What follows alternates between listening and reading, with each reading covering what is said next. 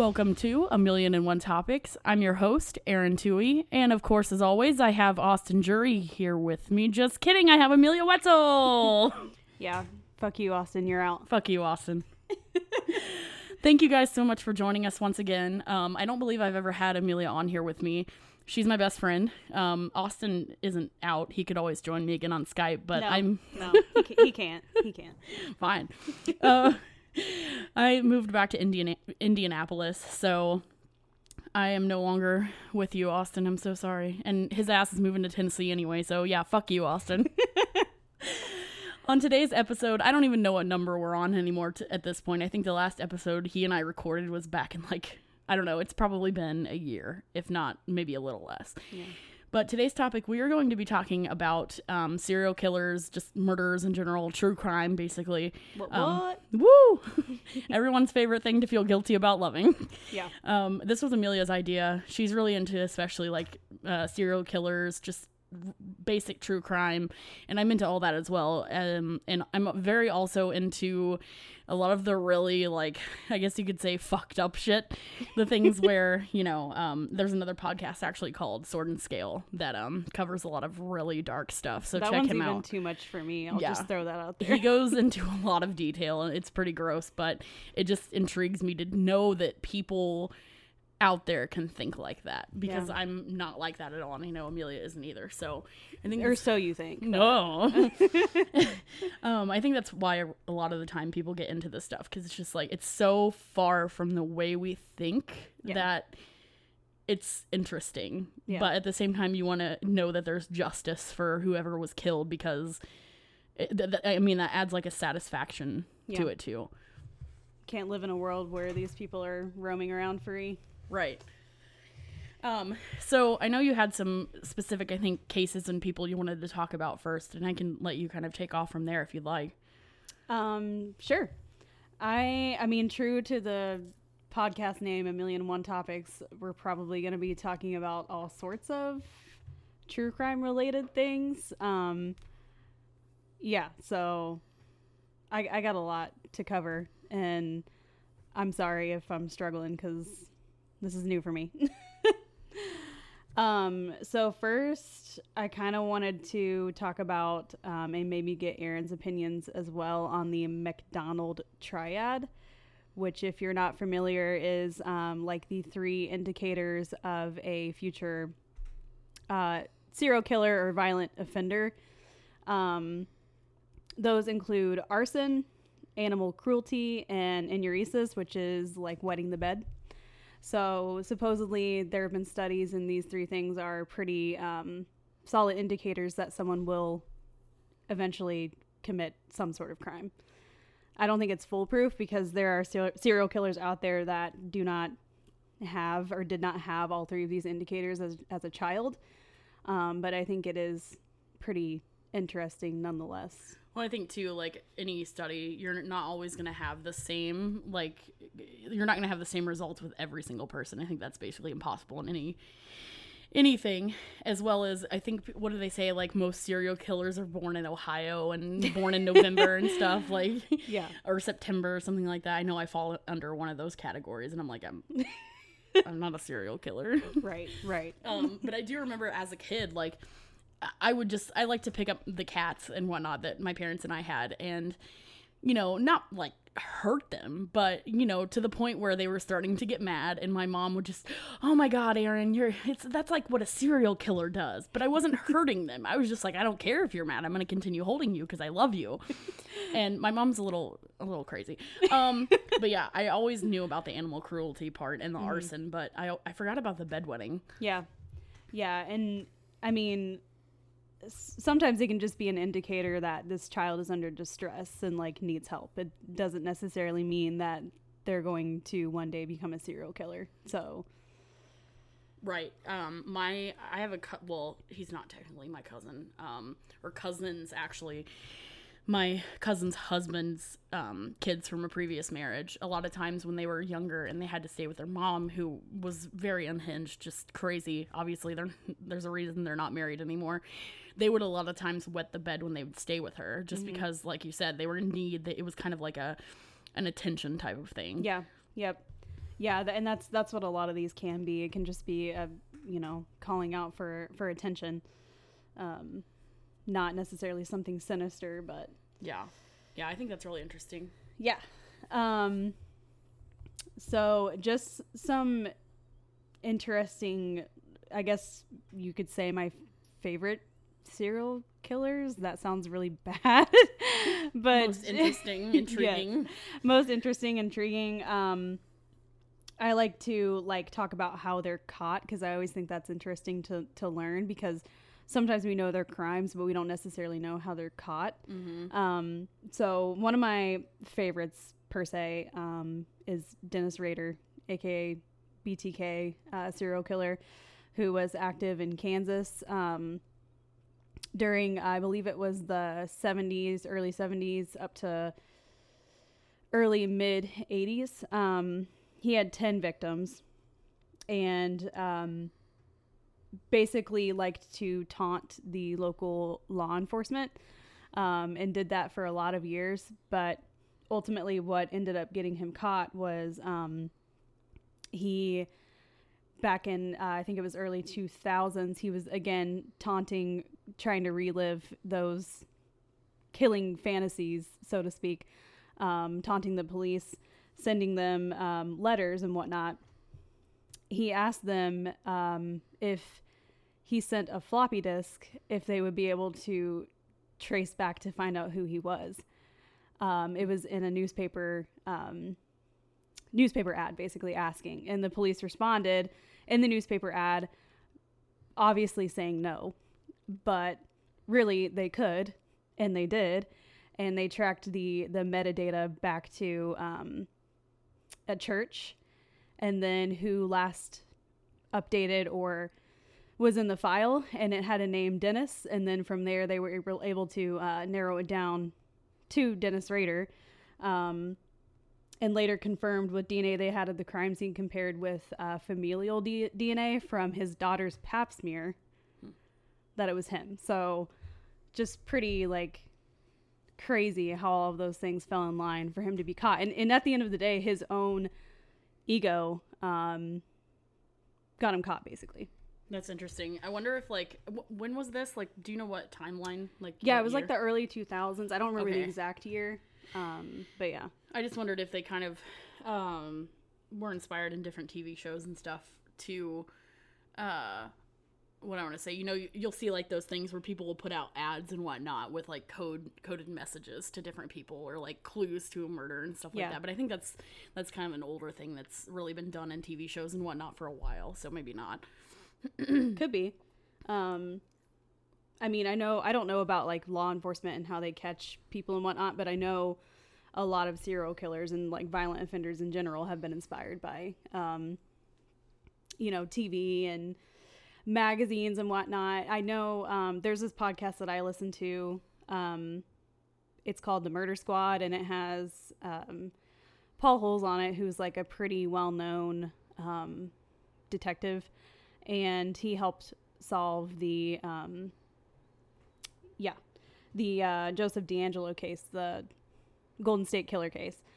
And he talks a lot about this magazine that circulated back, I want to say it was back in the 60s or 70s, that was kind of like a true crime magazine, but it verged on very risque, because it showed bondage and things like that. I wish I could think of the name of the magazine. I might have to look it up so I can tell you guys, but definitely have been offenders kind of not motivated, but inspired by things like that in the media and whatnot.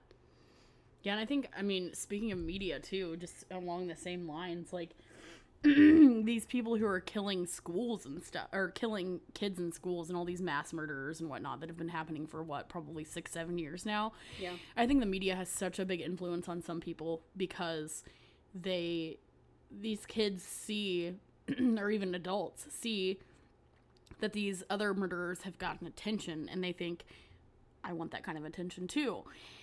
And I would just love for some kind of legislation to be passed to stop the people's faces and names from being said. Because, I know there have been cases with serial killers who have done the same thing. They've wanted to get attention. this podcast that, like I talked about, Sword and Scale, that I've listened to. I can't remember the specifics of the case exactly, and it's kind of hard to find details of a lot of cases for stuff he talks about because they're so underground, but it was basically a cult family, excuse me, a cult family who very controlling parents. They never let their kids use the internet, go outside, and they began looking stuff up and saw some stuff about murderers and these serial killers and whatnot, and we're like, we want that kind of attention because they were so starved for attention and, you know, didn't know how the real world worked. And I believe they were still arrested because, I mean, murder is murder.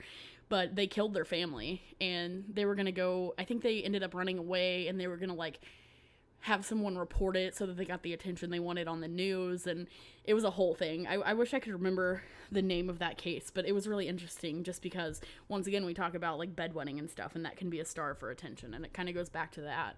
Yeah. Yeah. I think, as far as, like, going back to BTK, and that magazine was called True Detective Magazine, by the way.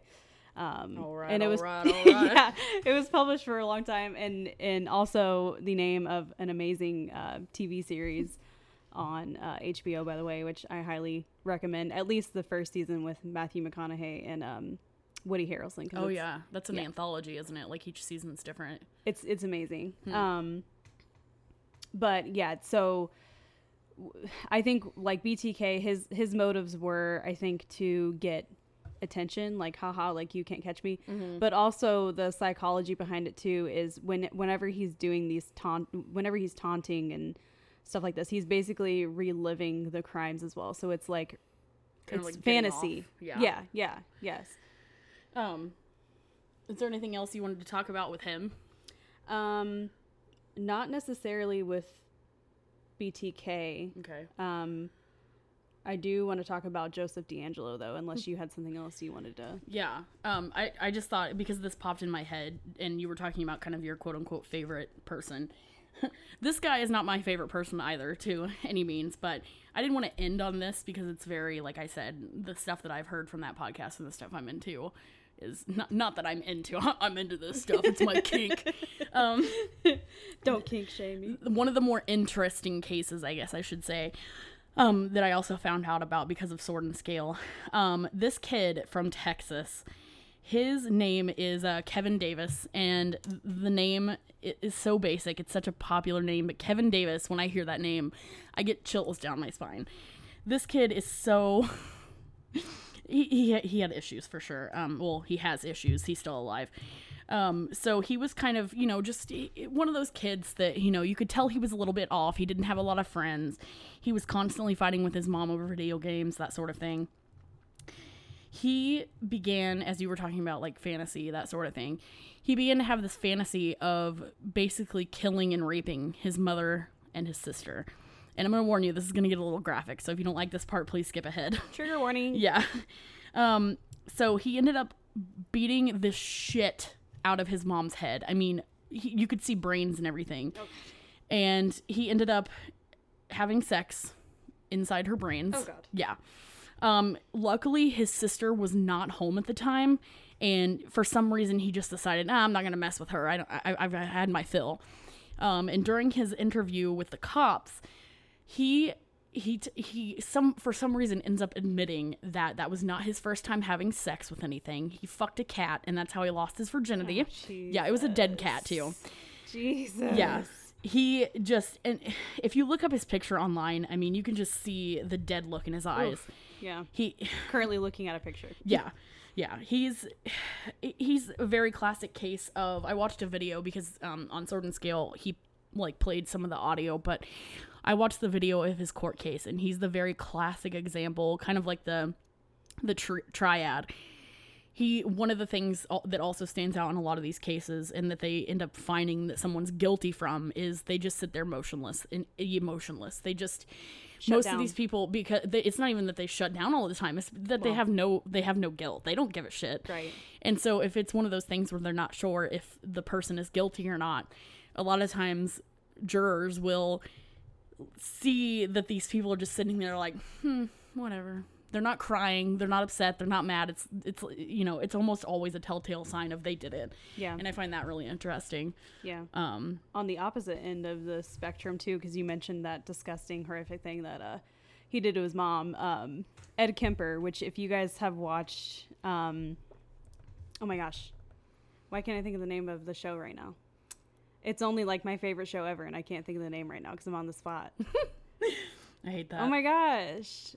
Netflix series with...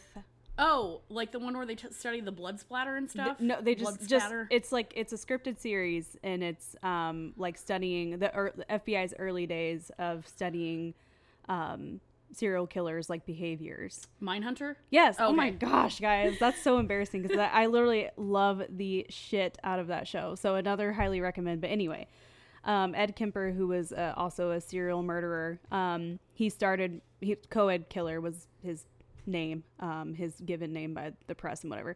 But he started by murdering like co-eds, like college campus girls, and then ultimately escalated to murdering his mom, who he absolutely abhorred, and more disgusting stuff. He did similar acts with her head after she was dead. Yeah. But anyway, complete opposite. He ended up turning himself in, and they could not get him to shut up.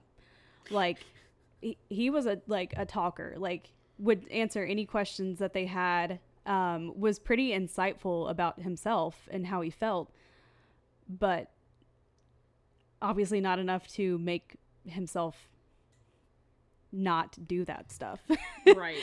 When I was looking up this kid, Kevin Davis's whole case here a minute ago, just to remind myself of certain details, Ed Kemper came up because I think they're kind of one of those things that are related because of the whole mom situation, which sucks because it's pretty disgusting. But yeah, apparently that's a theme with some people, which I can't even no. Yeah. Nope. No, Yeah. thank you. It's gross. He liked to I remember one comment, he would bury the heads, like, I don't remember if it was his mom's or one of the co-eds, but I think it was his mom. Yeah, buried her head outside of his window, looking up at him, basically. Yep. So that he knew, like, she was looking. Yeah, it's just like, yeah. That sounds like something that they would write in like a movie, right? You know what I mean? It sounds fake, but yeah, according to Ed Kemper, it's real. Yeah, and you never know. Some of these people might be lying about details just because they're getting off on like the fantasy of doing that too, right? Especially if he's a talker. You know what I mean? Like, he didn't really actually do that, but just said, "Oh yeah," and I put her head up looking up at me. That does happen as far as like people who have already been convicted of murder, like admitting to other crimes that they didn't actually commit. Mm-hmm. Not that that's what he did, but just branching off of that does happen too, because they want the they want the notoriety of having more victims, so they'll just start admitting to others that they had nothing to do with. Right. And that really sucks, because that's a waste of police resources and giving these victims' families hope. So yeah, fuck those guys who do that. Yeah, that's disgusting. Yeah. I can't imagine, like, just being just because you said that, being in a courtroom facing someone who either tried to kill you or someone who killed your loved one. Like, yeah. I don't think I would be able to do it. I think I would be like, no, just tell me the verdict and be done with it. I can't know. Like, yeah. I don't want to, or I can't see him. I can't look at him. There's a really good show, and it's from the BBC, called Broadchurch. David Tennant plays a cop, and spoiler alert, they're trying to figure out who killed this family's son. Turns out it was the family's friend. He was secretly gay and also a pedophile. He ended up accidentally shoving this kid up against a wall with a nail, killed him, and then threw him off the cliff to make it look like it was an accident. And in the second season, it's his trial, and I cried through the entire first season. It was just constant emotion, especially from Jodie Whittaker, who's now the doctor. She played the mom in that show. She's just a mess the entire time, understandably. In the second season, it starts out with his court case, And the family's in there just, visibly shaken, visibly upset. And he pleads not guilty. And they just fucking lose it. Because now they have to go through all of this again. They have to actually have a court case and everything. And I just really felt that, like, put myself in their place when I watched that. It just, I don't think I could do it. I would be like, I don't want to know, or I don't want to be there. Just tell me what the verdict is. And that's it. I can't look at him. Yeah. I think about that too. Like, if anyone I know was ever murdered, which, pray to God that never happens, but how I would feel if maybe there was some sort of like plea deal introduced or something, and like them just, admitting guilt and taking maybe a slightly lesser sentence or something like that. Like, I mean, it might be easier in the long run than having to go through the trial and hearing all the details and a possible, not non-conviction, not guilty conviction. So yeah. And just hearing too, like, if they have to play audio that's proof or see photos and stuff, no freaking way would I even be able to come close to seeing that sort of stuff. Yeah, that'd be very, very hard. And just real quick, I wanted to mention too, because we were talking about this before you go into your next person. I feel like we keep getting sidetracked, but that's cool. I just keep thinking of stuff too. And I'm sure a lot of you out there, if you're finding this because you're interested in true crime, may have seen this video. It's from a channel called JCS Criminal Psychology, and it's been popping up in a lot of people's homepages. It's super weird. What is the deal? I don't know if, I know Amelia and I watch true crime stuff, so maybe that's why, but there were people in comments just saying, like, why did I get this, but it has to do with, isn't it the Dayton shooter who they talk about? I don't know, because I didn't actually watch it. It was the Marjorie Stoneman Douglas shooter is who it was. He starts saying, they showed videos of it and everything. He's, the demons, man, the demons. And the whole video is called What Pretending to Be Crazy Looks Like. And they really, it's like an hour long, and they really tear apart this kid's whole act. Basically, at one point they show him, the security camera in the interrogation room, and he's just looking around, darting his eyes, and then staring off, and just acts like he's going like, what's the word when you can't talk? Mute? Or... Well, yeah, but like catatonic. In front of the cop, and the cop's like, I know what you're doing. I know, I've been trying to play it cool with you. Cops a lot of times in interrogations like to act like they're the person's friend to get them to open up and to admit, like, oh, I'm not here to hurt you. I'm not here saying you're guilty. Just so they'll start to open up. And this guy eventually is like, what did you do this for? I'm not stupid. You're not, you don't want to get the crazy plea, because those hospitals are just as bad, if not worse. You're not just going to get off saying, oh, they're crazy, I guess they don't need to be, you know, arrested or anything. You're going to get sent into a mental institution, locked down, and those places are even worse than jail. Right. Like, is it better? Yeah. Which also reminds me of David Berkowitz, Son of Sam, because they covered this in Mindhunter, also because they quote unquote interview him. Again, it's a scripted series, but and I guess supposedly he admitted that the whole demon thing, like his neighbor's dog being possessed by a demon telling him to kill people, was not true. So yeah, I'm still unsure how I feel about that. Like, I don't know if he really was lying, or because again, like what necessarily is your motive to lie about it? I mean, I guess to try to get off on a lesser sentence, but yeah, a lot of people just think that if they go with a crazy plea, like, you know, they're going to get a psychologist to evaluate them, and they think they're going to be able to fake in front of a trained psychologist that they have schizophrenia, or that they're not neurotic, but they're psychotic, and that they didn't know what they were doing. And it's just funny to me, because not only is that basically impossible, because these people look out for that sort of thing. They're gonna know that these people are, yes, crazy because they killed someone, but they're faking that, you know, they didn't know it was wrong, which is the difference between psychotic and neurotic. Yeah. And it's just really funny to me, because they, like I said, those hospitals are just as bad, if not worse. Yeah, right. So I guess going into Joseph D'Angelo now. So that's the Golden State Killer. which I'm sure most of you true crime buffs have heard about him, read a lot about him. Especially in the coming year, the past few years. Yes, because he was just recently caught back in 2018. But his crimes span all the way from like the, I don't remember if they started in the late 60s or if it was the early 70s, all the way up until I want to say the early 80s. Kind of like a common time frame for a lot of these psychos. It seems like the 70s just brought out all the crazy people. Oh my gosh.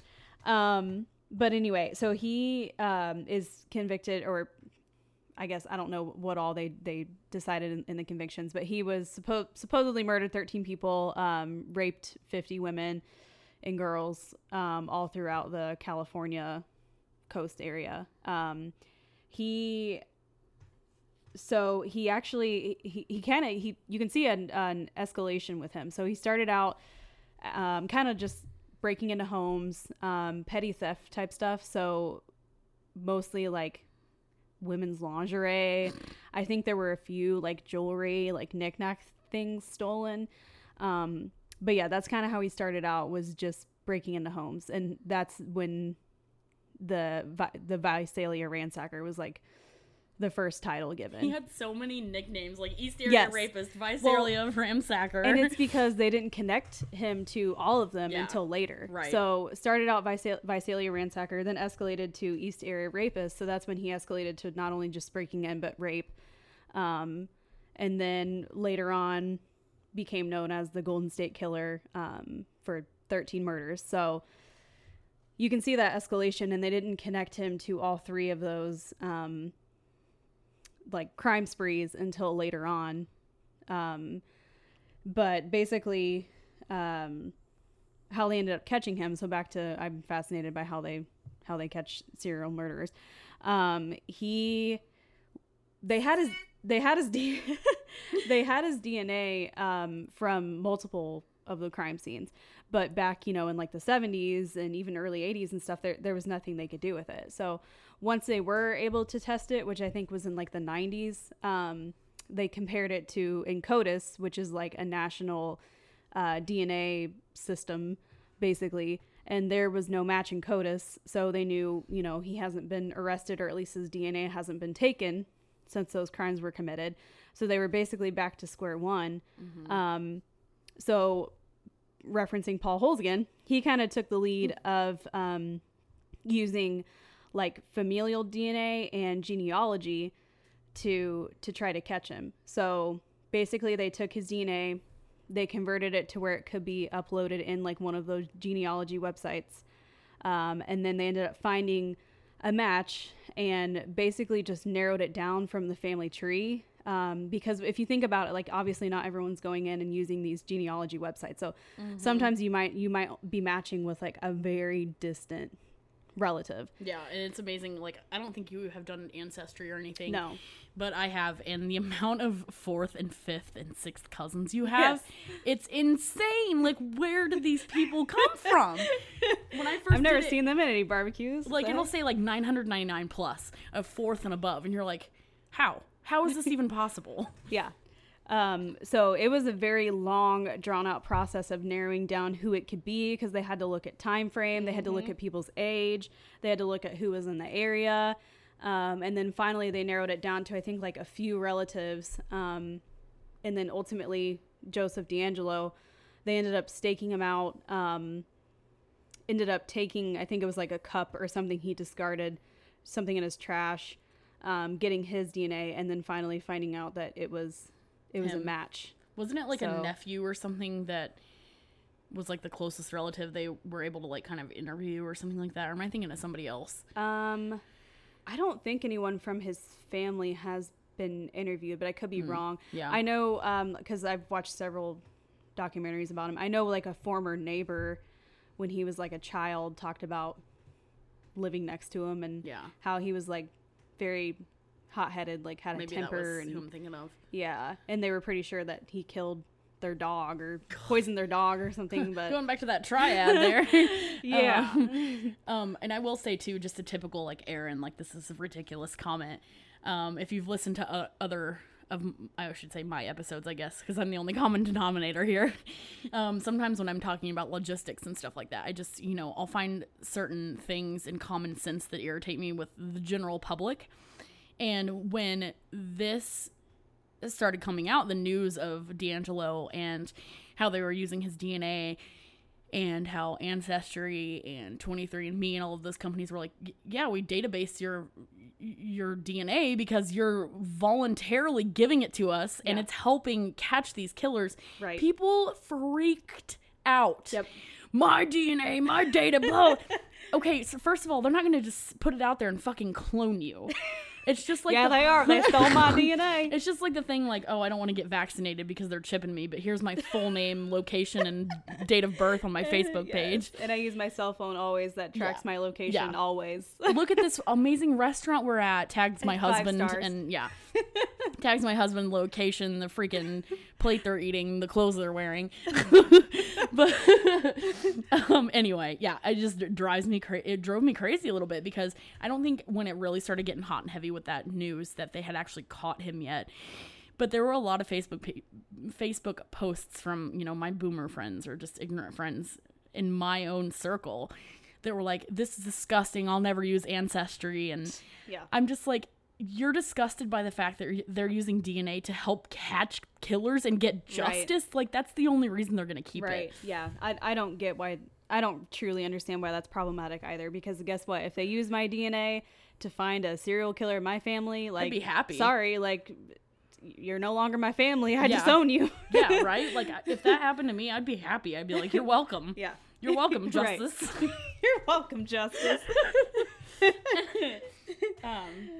But yeah, I feel like you usually see, back to the escalation factor, and escalation with these serial offenders, and they tend to get more and more violent as time goes on. And I'm gonna talk about how Aaron and I had a window peeping Tom. I've had 2 situations. Okay, well, the situation I was gonna talk about was the one we were living in Muncie, and had a peeping Tom situation. That's our location, Muncie, Indiana. Muncie, Indiana. Yeah. Actually, not right now. I got vaccinated, so I'm chipped anyway. We're not in Muncie right now. No, we're not. Indianapolis. we're at 6320 Wallaby Way, Sydney. P. Sherman. But anyway, that peeping Tom was a really, really scary situation. But I think Aaron kind of made fun of me a little bit because I was scared, because I'm just like, this guy, he's a peeping Tom right now. So it's scary, but like, I was scared of like the escalation. I wasn't factor. Really into true crime at that point.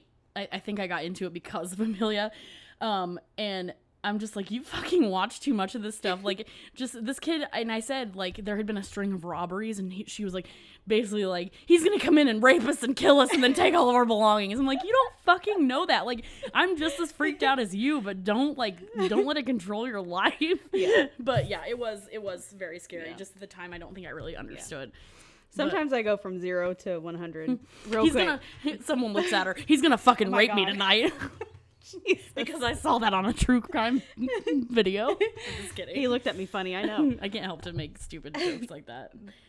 But it was scary, and that was my fear, is like, because that it usually does, like, they'll start something simple like being a peeper, and then it can escalate to breaking in, right. And then from there, being violent. So I was legit scared, and I was too, but I don't think I knew. I was arrogant over the escalation thing. Yeah, all of the true crime that I had consumed made me, I would say, yes, maybe more paranoid, but in this instance, I'd say within good reason. Yeah, yeah. I mean, and I'm also on anti-anxiety medication, so I'm just like, it's fine, man. No, it's fine, it wasn't like that. I was definitely still scared, and there were mornings I had to work at 7 a.m. every day, and there were mornings he would walk by and be like, "Good morning." And I'm like, who the fuck? Yeah.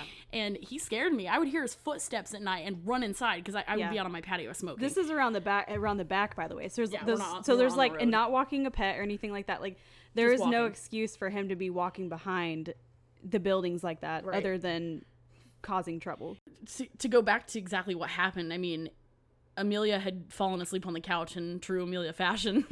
And she always had her blinds open, and we were on the first floor, and she always left them open so that our cat Goldie could look out at night, because he's super crazy about just always wanting to look outside and running back and forth. And she happened to look over and saw like his shoulder right next to the window. Yeah. And he just peeks in, and then didn't he just like run away or something? No, he stayed there for a good minute. Okay. And I don't know if he like noticed me noticing him. Yeah.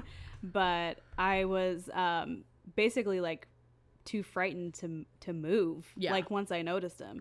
So eventually, I think it was after like, I don't know, you lose track of time when you're like scared to death. So I don't know how long it was, but eventually he walked away, and then I jumped up out of bed to make sure like that our back door was locked for one, which it should have been, but just making sure. Mm-hmm. And then I bolted into Aaron's room, and I was like, Aaron. Yeah. I remember you waking me up, and then save me. Either like in our Indianapolis apartment or Cincinnati apartment or house.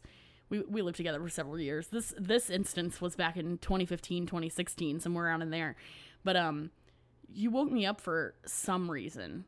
It was in Indianapolis. You happened to look out and saw people like trying to open people's car doors. Yeah. And you woke me up to make sure that my car was locked or to find my keys or something. But she had that same kind of tone, like, Aaron, and I woke up like, oh fuck, is it happening again? Because you're asleep, you're not happening thinking. Again. We were on the second floor in Indy, though. Thank God. So, yeah, and I'm on the second floor here where I'm now. Yes.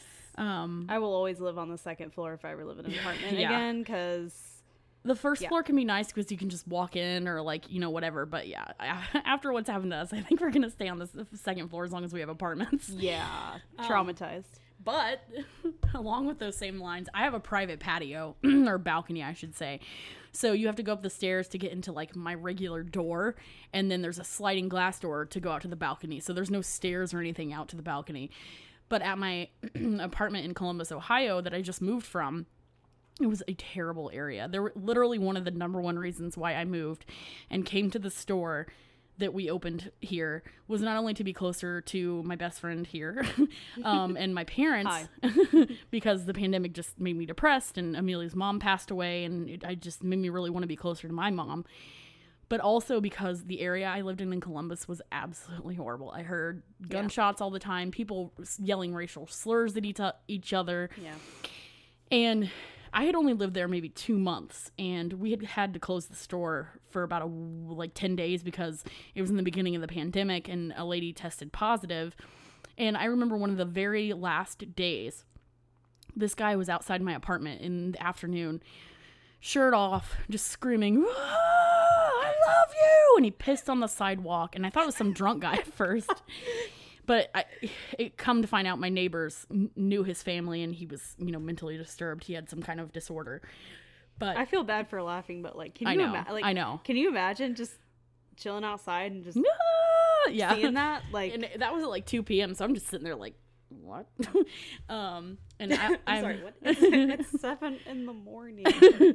I actually have another thing that makes me laugh that's disturbing that I'll play too, but now that you say that, but he at like 2 a.m. that very same night, I'm out on my patio. Like I said, I've been off work for like 10 days, staying up late, and I had a bottle of water out there with me, and I went inside because I saw him starting to walk from the ground floor up to my stairs because I had a shared balcony. It was shared with my neighbors, and to get to our apartments, you had to go up the stairs. Like there was no privacy about them whatsoever.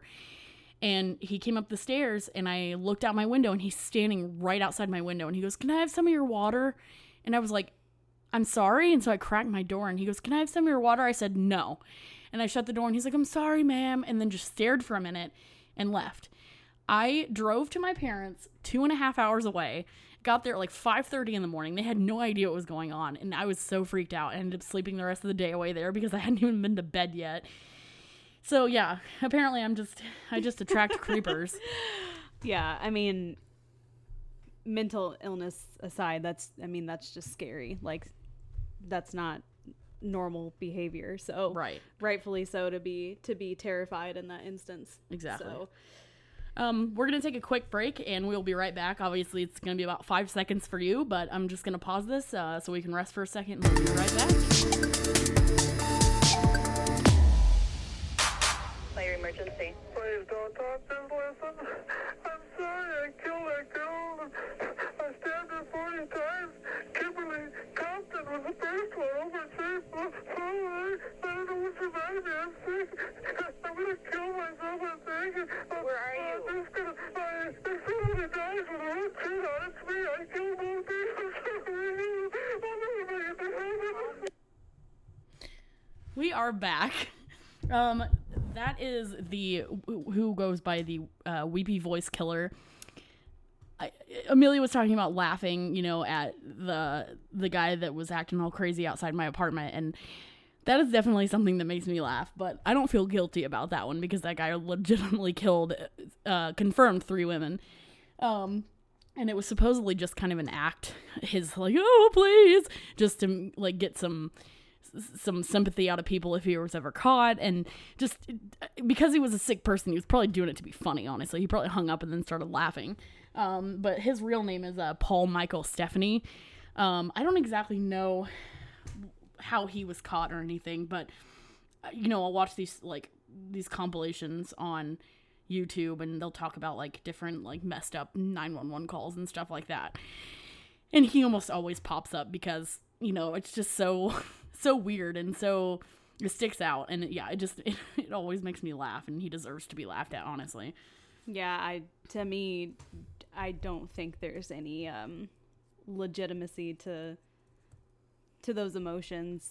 It just seems like an act to me, but yeah. And I just looked this up because I couldn't remember. He had 5 victims, but 2 survived, thankfully. And that Kimberly Compton was one that he actually killed. But he died from skin cancer, I think, in the 90s, which, I mean, rest in peace, asshole. But R.A.H. Yeah. Rest in hell. Meaning hell. Tell me what you want. Tell me what you need. He did ride that pole all the way down, buddy. He did get 58 years, but obviously he was arrested in 82. So he only served 10 years. 16 years. I can't get my facts straight. He only served 16 of those 58 years because he died. Because he died. Which, I mean, that's fine. So now he's spending an eternity in hell. Bye. Depending on your religious beliefs. Hell is such a place. It looks pretty lit from the Lil Nas video, but yeah, I'll fuck the devil. Oh my gosh, just kidding. We're so off. Was there anyone else you wanted to talk about? Those were the big 2 I wanted to hit on, which was BTK and Joseph D'Angelo. I mean, I could talk about a million of them, but yeah, I mean, they're always the typical ones, like John Wayne Gacy and Dahmer and all of those people. Yes. Wait, Dahmer's the one that was really, no, not Dahmer. He was the one that was super attractive. Ted Bundy. Yes. Yeah. I've always joked, sick joke, but I love dark humor, clearly, that I would definitely have been murdered because he was a very beautiful man. And he knew it. That's how he lured all those women in there. Right. That's what's scary is a lot of the time the stereotypical image of a serial killer in your head is someone gross, disgusting, unattractive, but the reality is, you never know. I mean, we had a manager who wasn't bad looking. He wasn't creepy looking, and we all joked that he had bodies in his basement. So, because he was weird. He gave off those bodies in the basement vibes. Yeah. I mean, you know what they are. Yeah. One day he was just on his laptop, in his office, just typing away, and he was like, "Hold on a second," because he could tell I had a question for him. I was just standing in the doorway. He's like, "I'm a machine," and I was like, "What the fuck?" And I don't miss people who are alive. Yeah, he said that too. I hope he's not. I hope he never listens to this. He won't know. He probably doesn't remember. If Austin's still listening, he'll know who we're talking about. Yeah, 100%. But yeah, and the funny thing is, Amelia and I were still living together at the time, and we talk about all kinds of work-related stuff. We still work for the same company. I probably shouldn't say that, but anyway. You don't know who we are. You don't know what company we work for. Could have been in between their timeline wise. And one day I was like, do you ever get like weird vibes from shit? You cannot include that. I stopped because I was gonna delete that part, but we're just gonna bleep his name out anyway. Whoops. I've let stuff slip like that before because I'm an idiot. Whoops. But I said, do you ever get weird vibes from said person?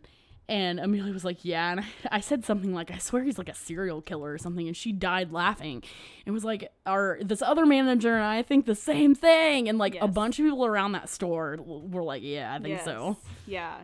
My guess was that he like, because he was a single guy. My guess was that he was targeting hookers. I forgot about that part. Oh my God. Yeah. That's so funny. Because, I mean, in all seriousness, sex workers, like, I commend them because that is not a safe way of life. Yeah.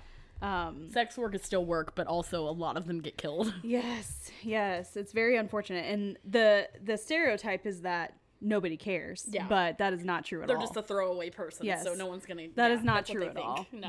Yes, they are kind of, you know, they are a marginalized part of society and are more susceptible to things like that, but like their life matters, and there are people who love them, and there are people who, if they go missing, are going to look for them and care. Hashtag hookers life matters. They do. They do.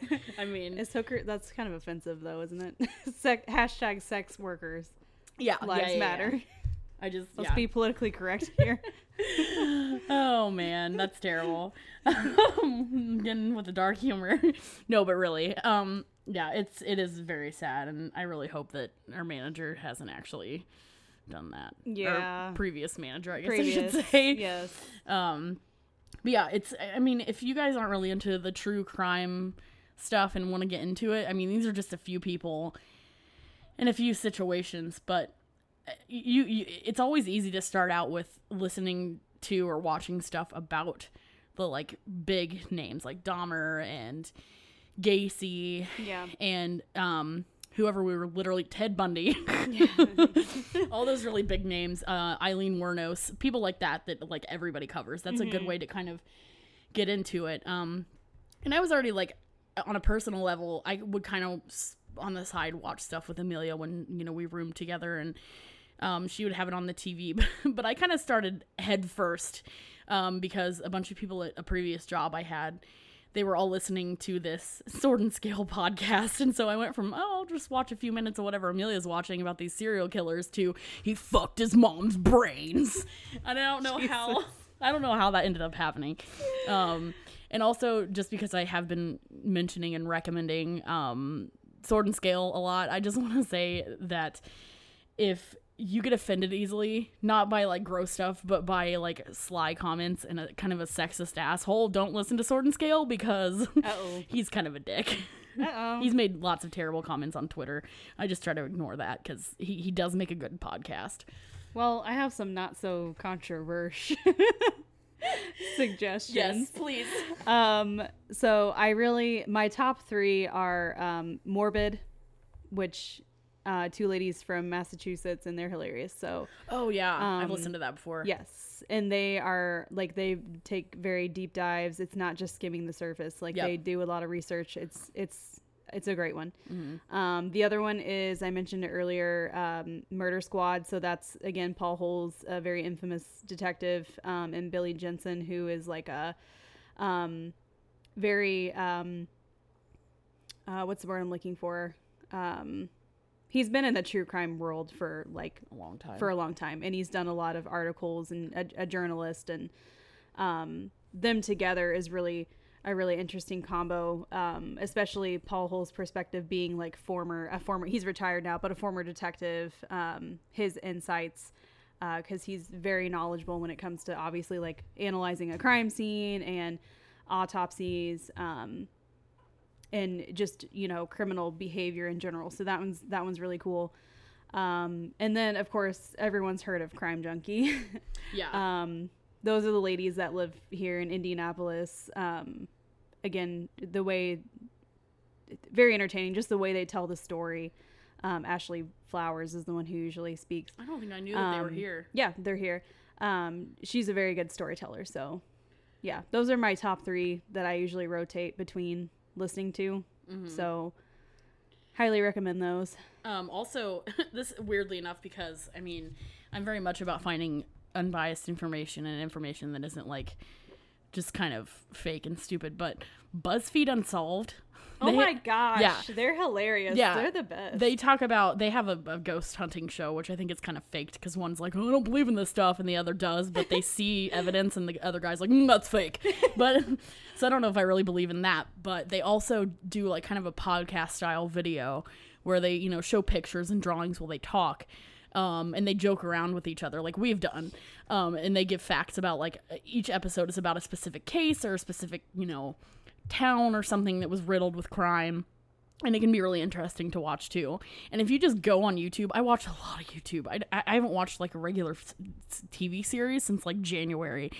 And if you just go on there and search like true crime or serial killers, murderers, that sort of thing, you're going to find millions of channels that have some really cool videos too. Yep. And of course, like I said, once again, the top names are always going to pop up. Like, Yeah. when I was looking it up earlier, you know, it was like the list of the top 8 serial killers, and they had like a picture of Jeffrey Dahmer or John Wayne Gacy, everybody that we just mentioned. Yeah. Yeah. All the popular, quote unquote, popular ones. Well, Yeah. is that it? Well, I was just going to say, in conclusion, Don't kill people. yeah, don't kill people. People may like get concerned about the amount of true crime that people consume. Like, I know there have been people in my life who don't understand, but I can tell you one thing. If you're in my life, I pray to God it never happens, but you go missing, you're mortared. You're mortared. I can assure you I'm going to catch your mortar. Welcome to us working for the same company. You're mortared. You're mortared. You're grouted and mortared. No, we're not supposed to tell people that. Oh, yeah. They don't know. Lots of places sell mortar and grout. What the hell are you talking about? We work for Lowe's. We work for Lowe's. God. And Home Depot. And Menards. Yeah. All of them at the same time. But anyway, yes, you can rest assured I will not rest until your kidnapper or murderer is captured. The same. Very same. What she just said. Yes. I mean, she'll probably be better about it than I am because she watches a lot of like in-depth like stuff about like behind the scenes, what I want to say, like the actual cops solving the thing, and I just want to listen to the weird shit. But I can tell you right now that I will annoy the hell out of the cops. Yeah, I would too. I would definitely too. But that's just like caring nature of both of us too. Even if we didn't know true crime, I feel like. But yeah, and know too that if you ever like, I kind of have this weird thing where I like to like listen about murders, but like, oh my god, let's be friends. But yeah, in all seriousness, if you do watch, especially like listen to the stuff that I mentioned, just take it with caution. If I wasn't on the medication I'm on, I probably wouldn't want to listen to it. Yes. But I just sit there and I'm like, oh shit, that's fucking crazy. Know yourself and know your limits. Yeah. Because I don't really like the more gruesome stuff. So that's why I don't listen to that podcast, but some other people might. I mean, clearly it's a popular podcast, right? But no judgment, and just know your limits. Yeah, it's just for anyone who doesn't understand, you can just tell them. I mean, it's just so interesting, like I said in the beginning, to know that people think like this. Like I hit a cat with my car once and cried for like an hour. I just can't even imagine doing the stuff that these people do. Yeah, it's absurd, but that's also why it's so fascinating, and we'll forever try to understand why they do what they do, and forever try to study, come up with more indicators to try to prevent these type of behaviors too. Right. So. It's funny too. It kind of sucks, but they say the world will always need retail workers and stuff. I had to tell myself that when I started working for retail after I quit going to college. And it sucks, but to really say the world will always need cops and the world will always have true crime. I mean, you kind of in a way wish it wouldn't because you don't want people to keep killing, but the world will always have true crime. Yeah. Yep. That is the unfortunate reality. thank you guys so much for listening. Hopefully we get back onto this. I always say that every single time at the end. Oh, we're going to be starting to do this more. And then Austin and I wouldn't record for like 2 or 3 months or a year.